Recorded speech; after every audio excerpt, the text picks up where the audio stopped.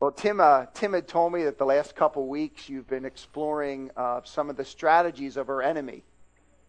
An enemy that loves to torment and tempt God's people. And we want to try to look at kind of the flip side of that the next couple weeks. And I want to talk about the home team, if you will. That would be us. And more than that, our coach, Jesus Christ. You know, one of the things I found to be interesting with sports is it's helpful to know your enemy, isn't it? I mean, it's very, very helpful, and that's what you've been examining the last couple weeks. Sometimes one of the things the enemy will do is the enemy will trash talk. Like if you ever play sports, you know what that's like. They'll say, hey, coach, they're trashing our team, you know, and they want to try to intimidate you and those kinds of things.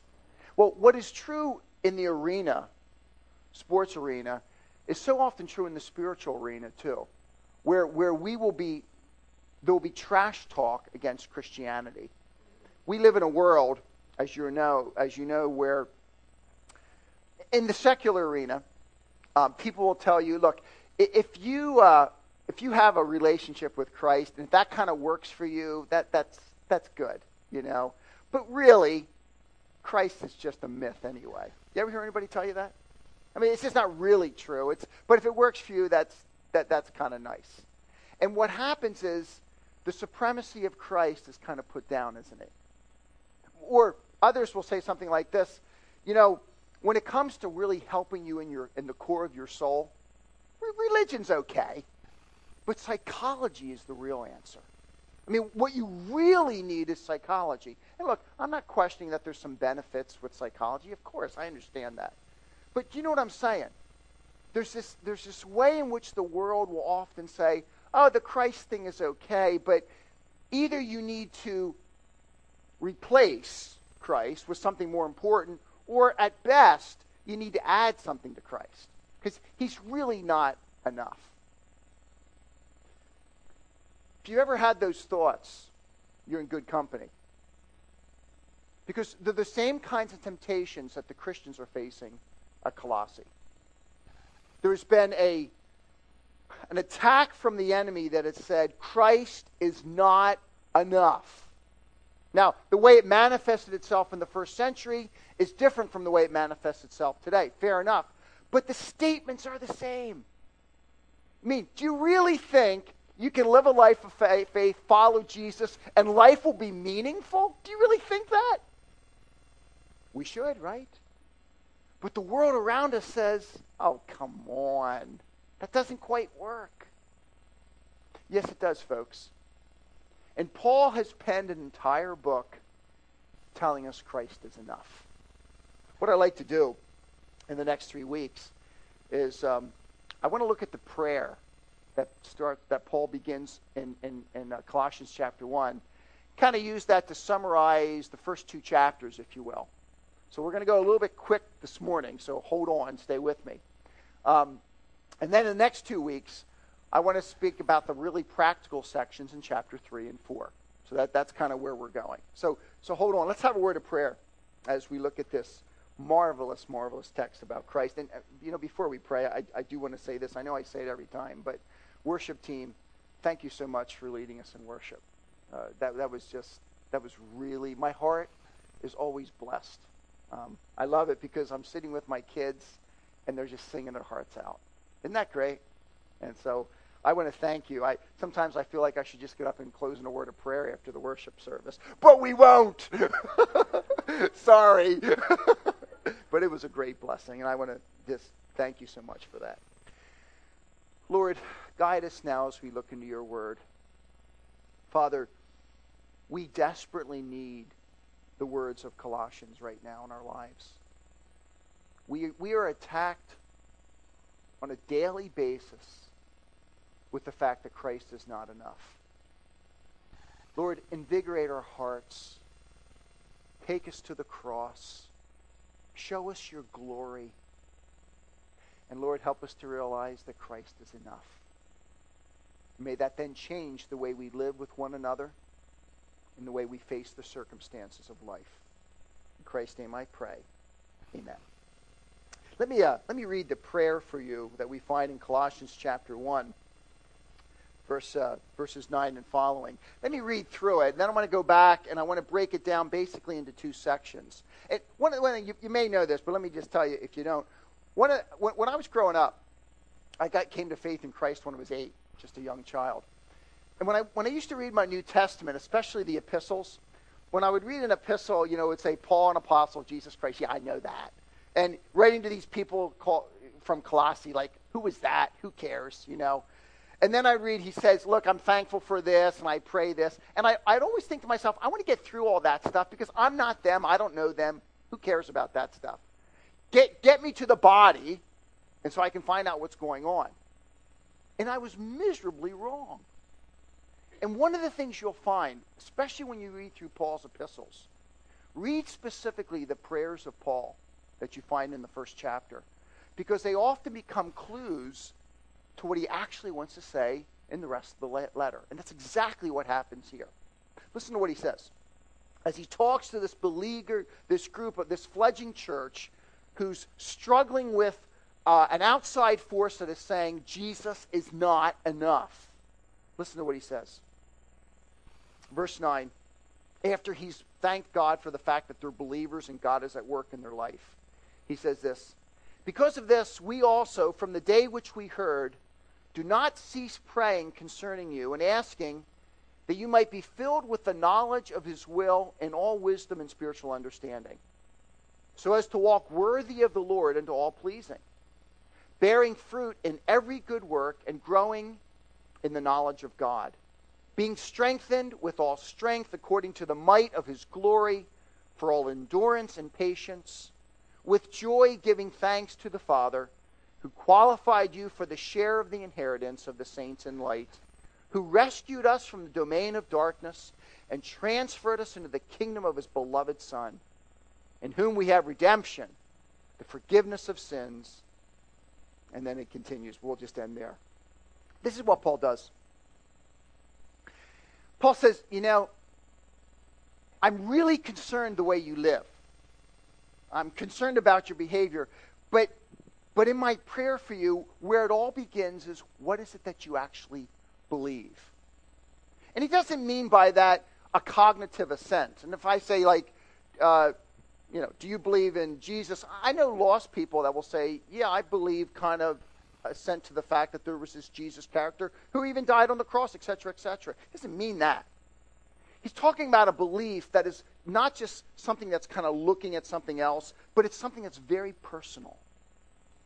And where he begins is he says, Paul says, when I pray for you guys, I pray that, verse 9, from the first day that I heard of you and your faith, etc., etc., I don't stop praying concerning you, that you might be filled with the knowledge of his will in all wisdom and spiritual understanding. It always starts with belief before it moves to behavior. And notice exactly what he says here. He says, what I want you to be filled with is the knowledge of his will in all wisdom and spiritual understanding. Like, what in the world does that mean, folks? Years ago, I think if you would have asked me what that meant, and I hadn't really thought about it, I would have said something like, well, I guess that means I want to know God's individual will for my life or something like that. That's not at all what Paul's talking about here. You know what Paul's talking about? Paul's saying, you know what? And I want to read some of the verses to you.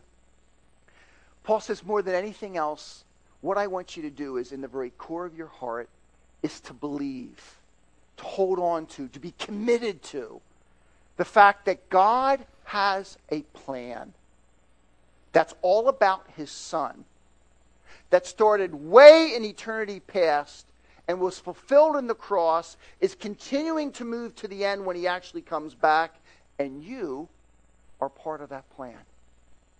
I want you to be filled with the knowledge of his will, of his plan, and all spiritual wisdom and understanding. In other words, yes, there's understanding, there's cognitive, but there's wisdom that says I'm able to take that stuff and put it directly into my life.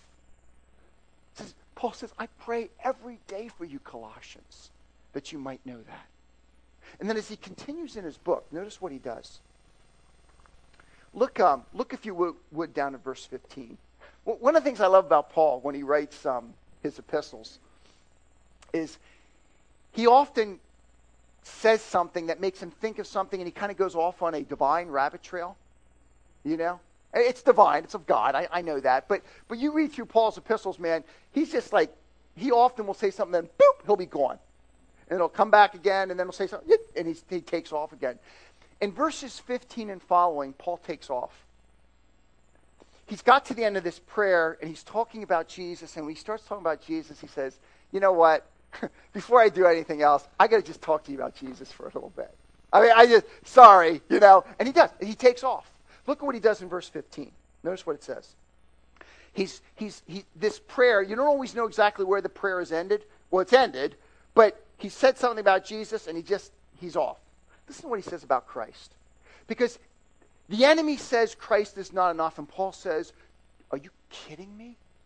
I want you to pull back for just a second, and in the very core of your heart, I want you to see Jesus. And notice who he is. He will talk about Christ in relationship to creation and Christ in relationship to redemption. In light of creation, look at what he says here in verse 15. He is the image of the invisible God. You know, do you remember back in Exodus when Moses could not even look at God as he passed by? Remember that passage in Exodus? And you can never actually see God. And the Gospel of John says, God has come and he's tabernacled among us. And you can see all the glory of God in the person of Jesus Christ. That's where he starts. He says, man, when I think of Jesus, I think of God becoming a man and showing us God. Wow. He's overwhelmed by it. He's the image of the invisible God. He's the firstborn of all creation. Folks, that doesn't mean he was ever created, okay? If you ever talk to Jehovah's Witnesses, they love to go to this passage. You know, say like, well, see, he's the firstborn of creation. It means he's preeminent over creation. That's the idea. Because it's going to go on to describe him as creator. Listen to what it says.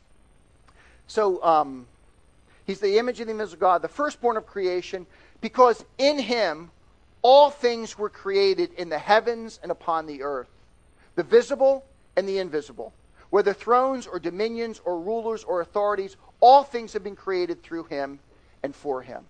And he is before all things, and all things have been held together in him. You know what he says? Paul says, I want you to believe in the very core of your heart that Jesus is enough. And I want you to see God's plan through Jesus. But before I tell you about the plan, I just want to tell you about Jesus. And when you think about Jesus in light of creation, he was the one that created everything. I mean, you know, Tim talked to you about the hordes of hell and the demons and all those things. Well, you know, when they were at one point angels, right? God created them. So now, have some of them gone astray? Absolutely. And we suffer because of it. But at the end of the day, the point is, Christ is over everything. And one day he will defeat and destroy them too, in his time, in his way, as he sees fit. The point is, everything that breathes, everything that lives, it's because of Christ. And he is the one for whom it was created. He is the one who sustains it, and he is the one who will correct it one day. And Paul says, you know, I don't care what people and what movements and what philosophies say in your world. Christ is enough. God has a wonderful plan, and it's all about him. And when you think of Christ, think of the great creator God, because that's exactly who he is. But not just that. Not just that. Look at what he goes on to say as the text develops, as he's talking about Christ. Verse 18. And he is the head of the body, the church, us, who is the beginning, the firstborn from the dead. He died and he rose again, so that he might be having the first place or the preeminence in everything. Because in him all the fullness was pleased to dwell. When you saw Christ walking on the earth, you saw God. And through him to reconcile all things unto himself, having made peace through the blood of his cross, through him, whether things on earth or things in heaven. Now, as the text goes on, you know what he says? Jesus is creator. But the world went astray. The world has fallen. The world is filled with all kinds of sinners, doing their own thing, going their own way. And you know what? Every one of us was born that way, right? Every one of us. And he says the whole world is going its own way, doing the whole thing. And God in heaven said, this world that has rebelled against me is the world I love. And God the Son came and lived a perfect life. And the Bible says he is about reconciling the entire world. Now, if you know Christ as your Savior, you've been reconciled to him by believing in him, haven't you?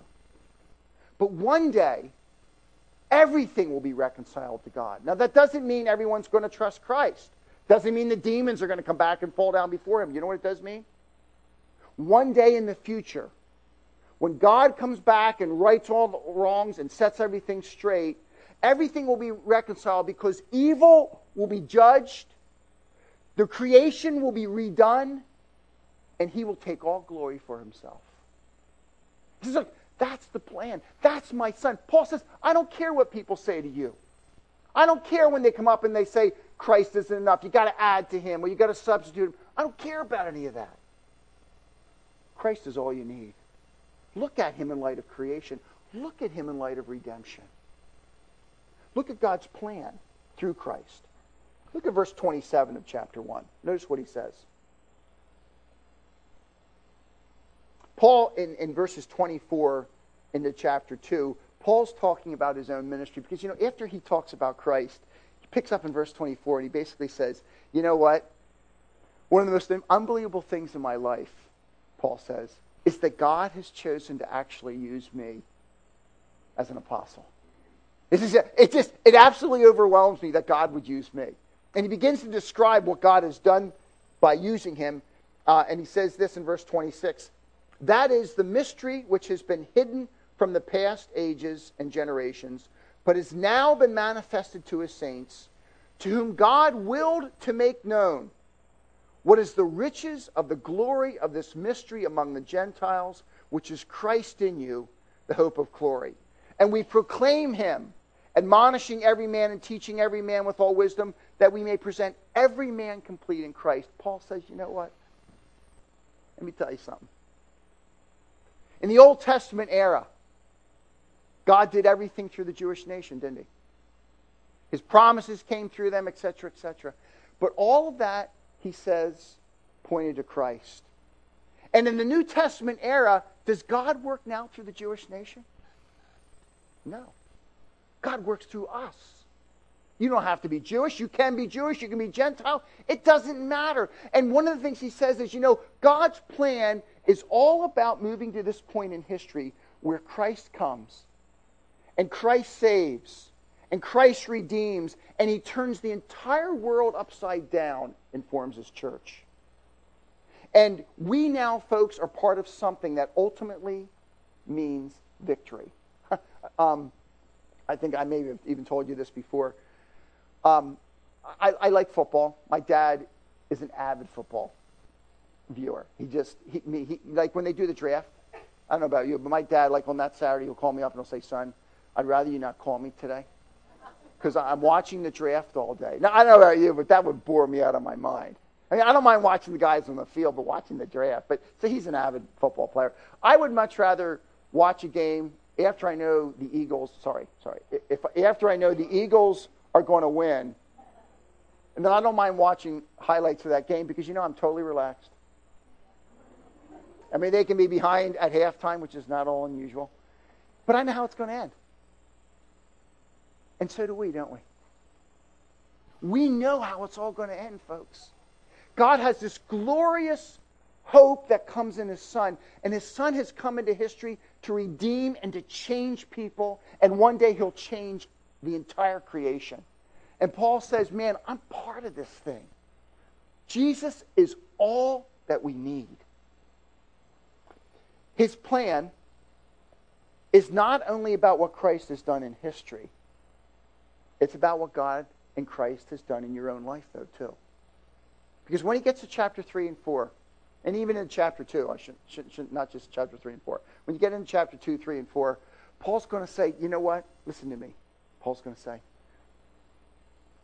Jesus has done a whole series of things in your life in chapter 2. He's redeemed you. He's bought you back. He's forgiven you. Matter of fact, when he talks about forgiveness in chapter 2, one of the expressions that he uses, which I think is really cool. Matter of fact, flip over there for just a second. Look at this. This is really neat.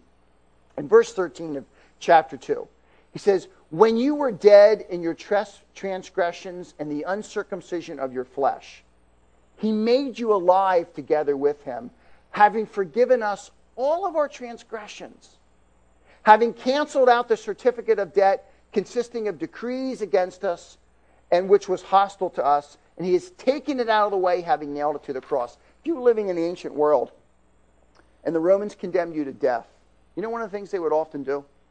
They would put a placard right above the cross when they killed you, and it would list all the offenses that you have committed against the Roman government. And they would say, basically, there it is, man, you're dying because you deserve it. You know what Paul says in Colossians? This God, who has sent his Son, who is the only hope of all eternity, individually loves you. And you know what he did for Doug Finkbeiner? If you would look across, above the cross of Christ, if you look real close, from God's perspective, what you would see is Doug Finkbeiner, liar. Doug Finkbeiner, stealer. Doug Finkbeiner, greedy. Right down the line, one sin after another. All of that stuff that normally would indict a criminal, that would indict me, was taken and nailed to his cross. So that he paid for all of that for me. Isn't that unbelievable? I mean, that's the hope of the gospel, isn't it, folks? I can't do anything about my sin. And Jesus says, Doug, all of the offenses, not against the Roman government, but against God himself, was nailed to my cross. And because of that, Doug, you were totally forgiven. And so this book tells us, if Christ can forgive you from your sins, do you think he can maybe give you victory over your sins? Do you think he can kind of help you live like a different life if you can forgive them all? He says, look, I've been united to Christ. I mean, positionally, God looks at me now, and what he sees is a righteous person. Am I perfectly righteous now? No, ask my kids. Could ask anybody about that. But I've been so connected to God that his righteousness has been placed on me.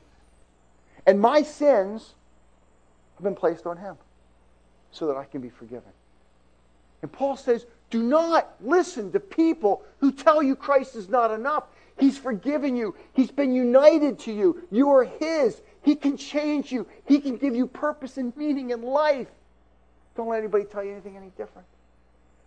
So Paul begins this prayer by saying, and relax, I know we're not quite through the prayer, but I'm going to move rather quickly now. But Paul says this, you know what I pray more than anything else?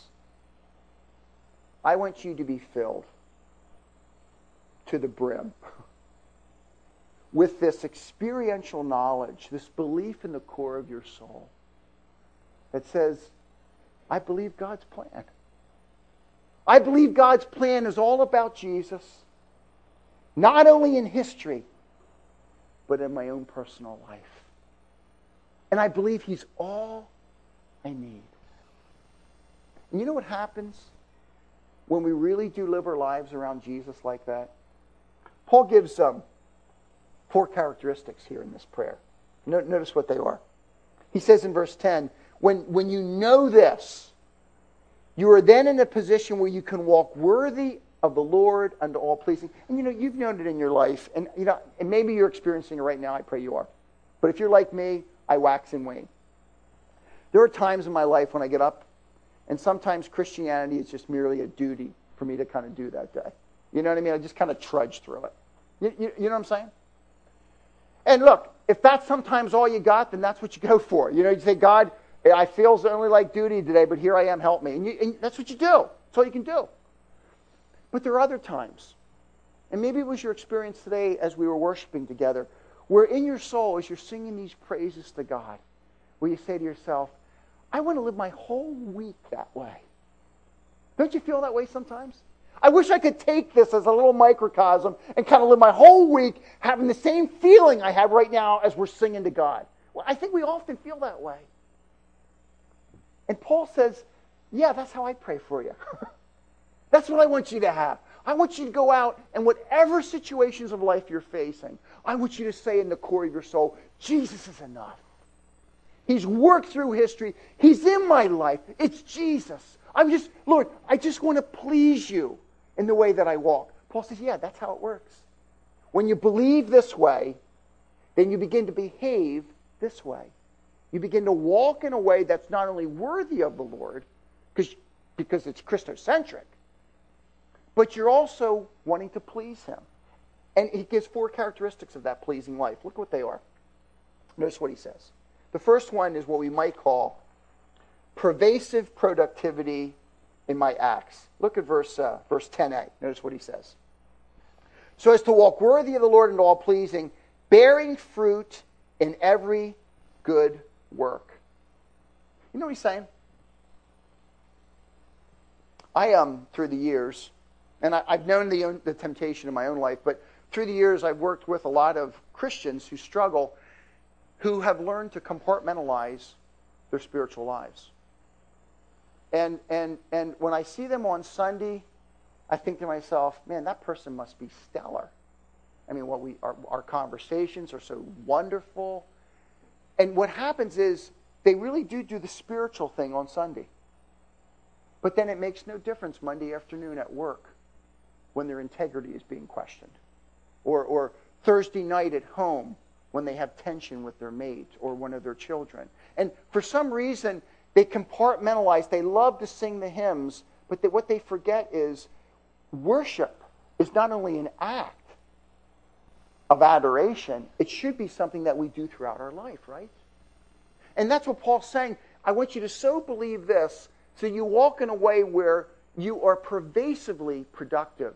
You are pervasively productive in church and at home and in the community and at work, etc., etc., etc. I want you to be somebody who seeks to live Christ everywhere.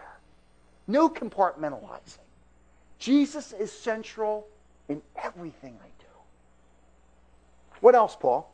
Not only is there pervasive productivity in my acts, my deeds, but there's increasing intimacy with God in my soul. Look at what he says in 10b. Bearing fruit in every good work and growing in the knowledge of God. So what he says is this. Look, you never get to the point in your life where your belief about God and Jesus and what he's done, you can just kind of shift into neutral.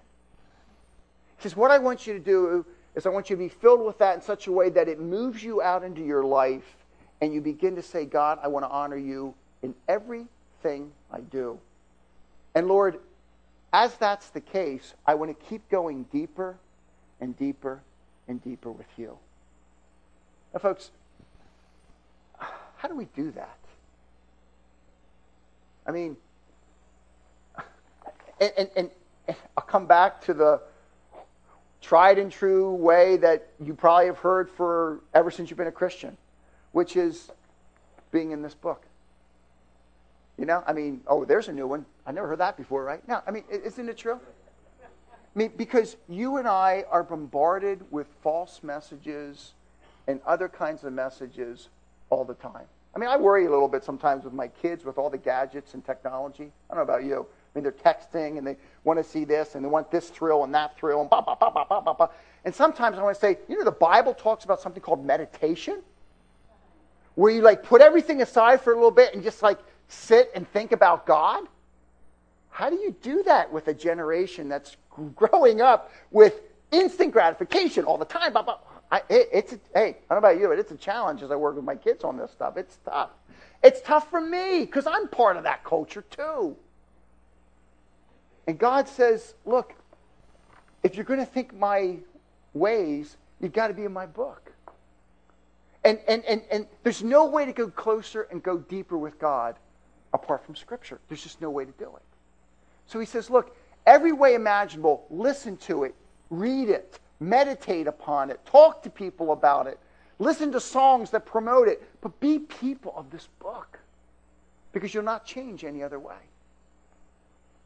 I probably have shared this with you before in some other setting. I don't remember. But when I think about reading of the scriptures, I don't know if I use this analogy. Meditation is like eating a jawbreaker. You remember the jawbreaker? I don't eat them much anymore, but does everybody know what a jawbreaker? Younger generation, do you know guys know what? Do they still have jawbreakers? Okay, I don't eat them because they break my teeth. But when I was a kid, I used to love those jawbreakers. And I'd stick it in my mouth and be like, it took forever to eat that thing. Now compare that to flipping a Cheerio in your mouth, and that baby's going just like that, isn't it? Meditation is eating jawbreakers, not Cheerios. And there's no shortcut for reading this book and just praying through what you're reading. I don't know about you, but what I'm reading, especially parts of the Old Testament, I'll just talk to God as I'm reading. I'll be reading along and say, Lord, I don't understand that at all. Or, why did you allow that to happen? Like, what's happened? Talk to him. He's the author anyway, right? And the point is, turn this book into an opportunity to get to know your God better. Because that's what it's all about at the end of the day.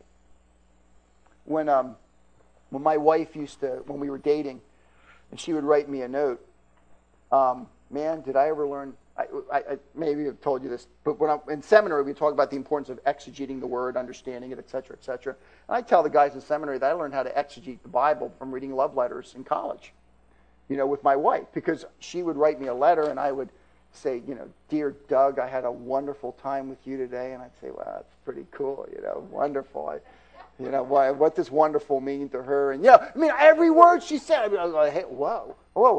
I'm a little bit concerned. Concerned about what? What's she concerned about here? Okay, what's she mean by that? You've done that, haven't you, with letters?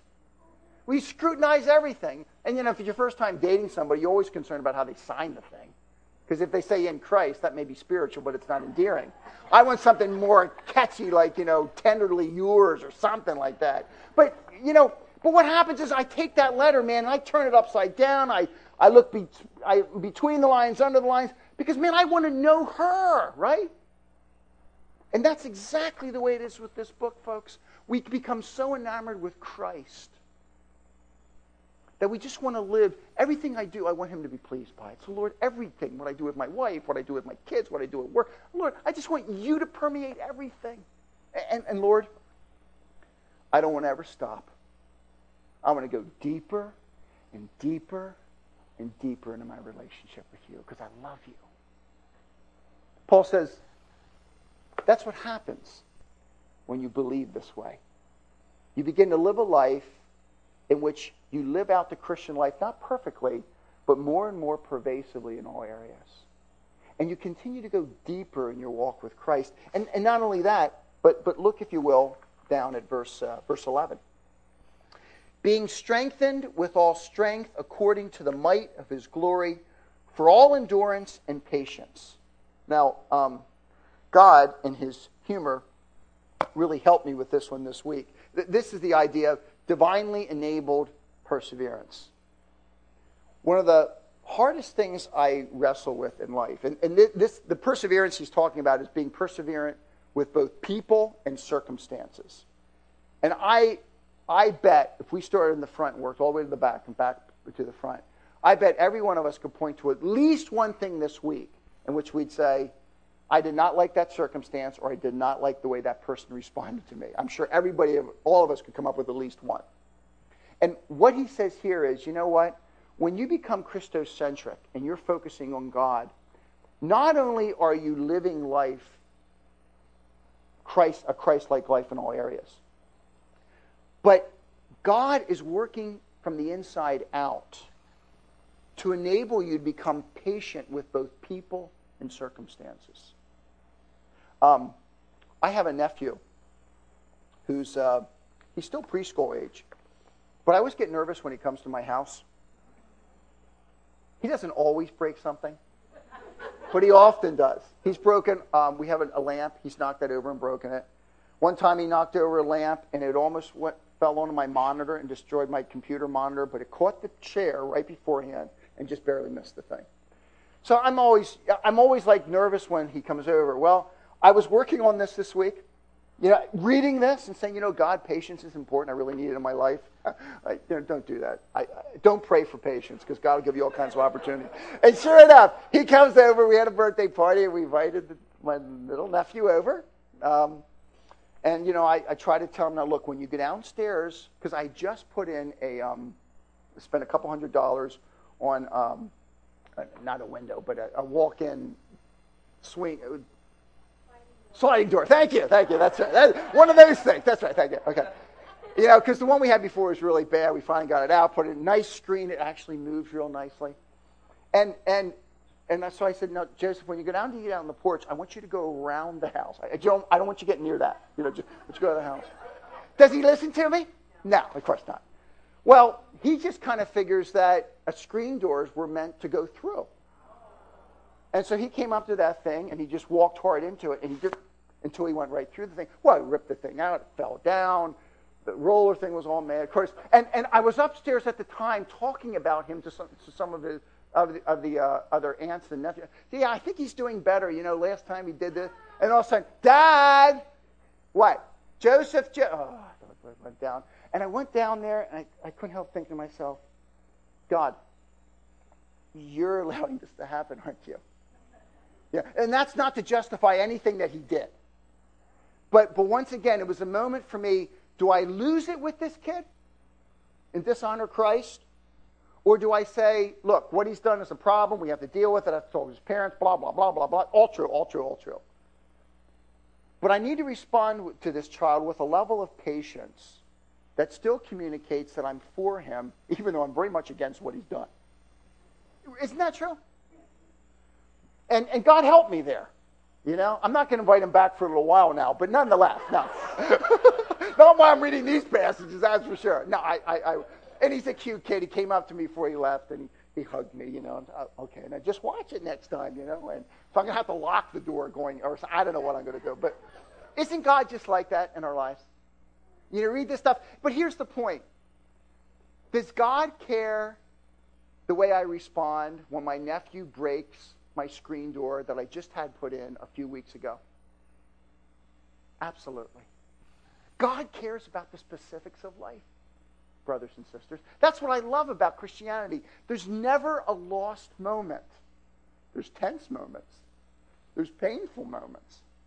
But they're never lost. And Paul says, I pray that you will be so filled with Christ that he'll touch you in every area of life. That you go deeper with him. And that you'll learn when people or circumstances are a problem, I want to work in your soul in such a way that you respond appropriately. And lastly, the other thing I want to do in your life is there in verse 12. Giving thanks to the Father who has qualified you for the share of the inheritance of the saints in the light, who rescued us from the domain of darkness and transferred us into the kingdom of his beloved Son. You know the last thing he talks about? People that are filled with Christ are thankful people. They are people who are thankful because they know where the whole thing is going. If you were a Jew, the group that was attacking Christians in Colossians, it was a strange conglomeration of Judaism. It was Judaism and a little bit of mysticism, all kinds of strange stuff. It's all kind of smushed together. And you had this Christian group that was feeling intimidated by these Jews. Well, the Jews talked all the time about having a share, an inheritance in the land.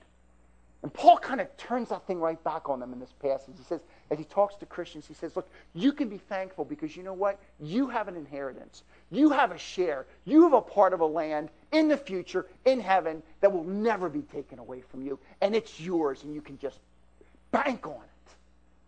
He says, I want you to be thankful because you know where everything is going. And I want you to be thankful because I want you to remember where you've come from. You've come from being a lost sinner to one who's been rescued, taken out of the dominion of Satan, and brought into the kingdom of his beloved Son. And so, you know what? When a nephew breaks my screen, I'm still saved. I'm still redeemed. I still got an inheritance there. And if they have screens there won't be any problems with those. No, isn't that true? Isn't that true? And look, that's what he says. I mean, Christians are not masochists. When bad things happen, we don't say, oh, good, I just love it when bad things happen to me. Oh, come on. That's weird. We are people, though, when bad things happen, we know there is a gracious, good God who's always up to something. And we know no matter what happens in this life, I'm secure. I will always be forgiven. I will always be in his kingdom. And I will always have that inheritance. And what that does is, it makes me thankful. I'm so lost in Christ that he touches everything in my life. He builds patience. I go deeper in my walk with him.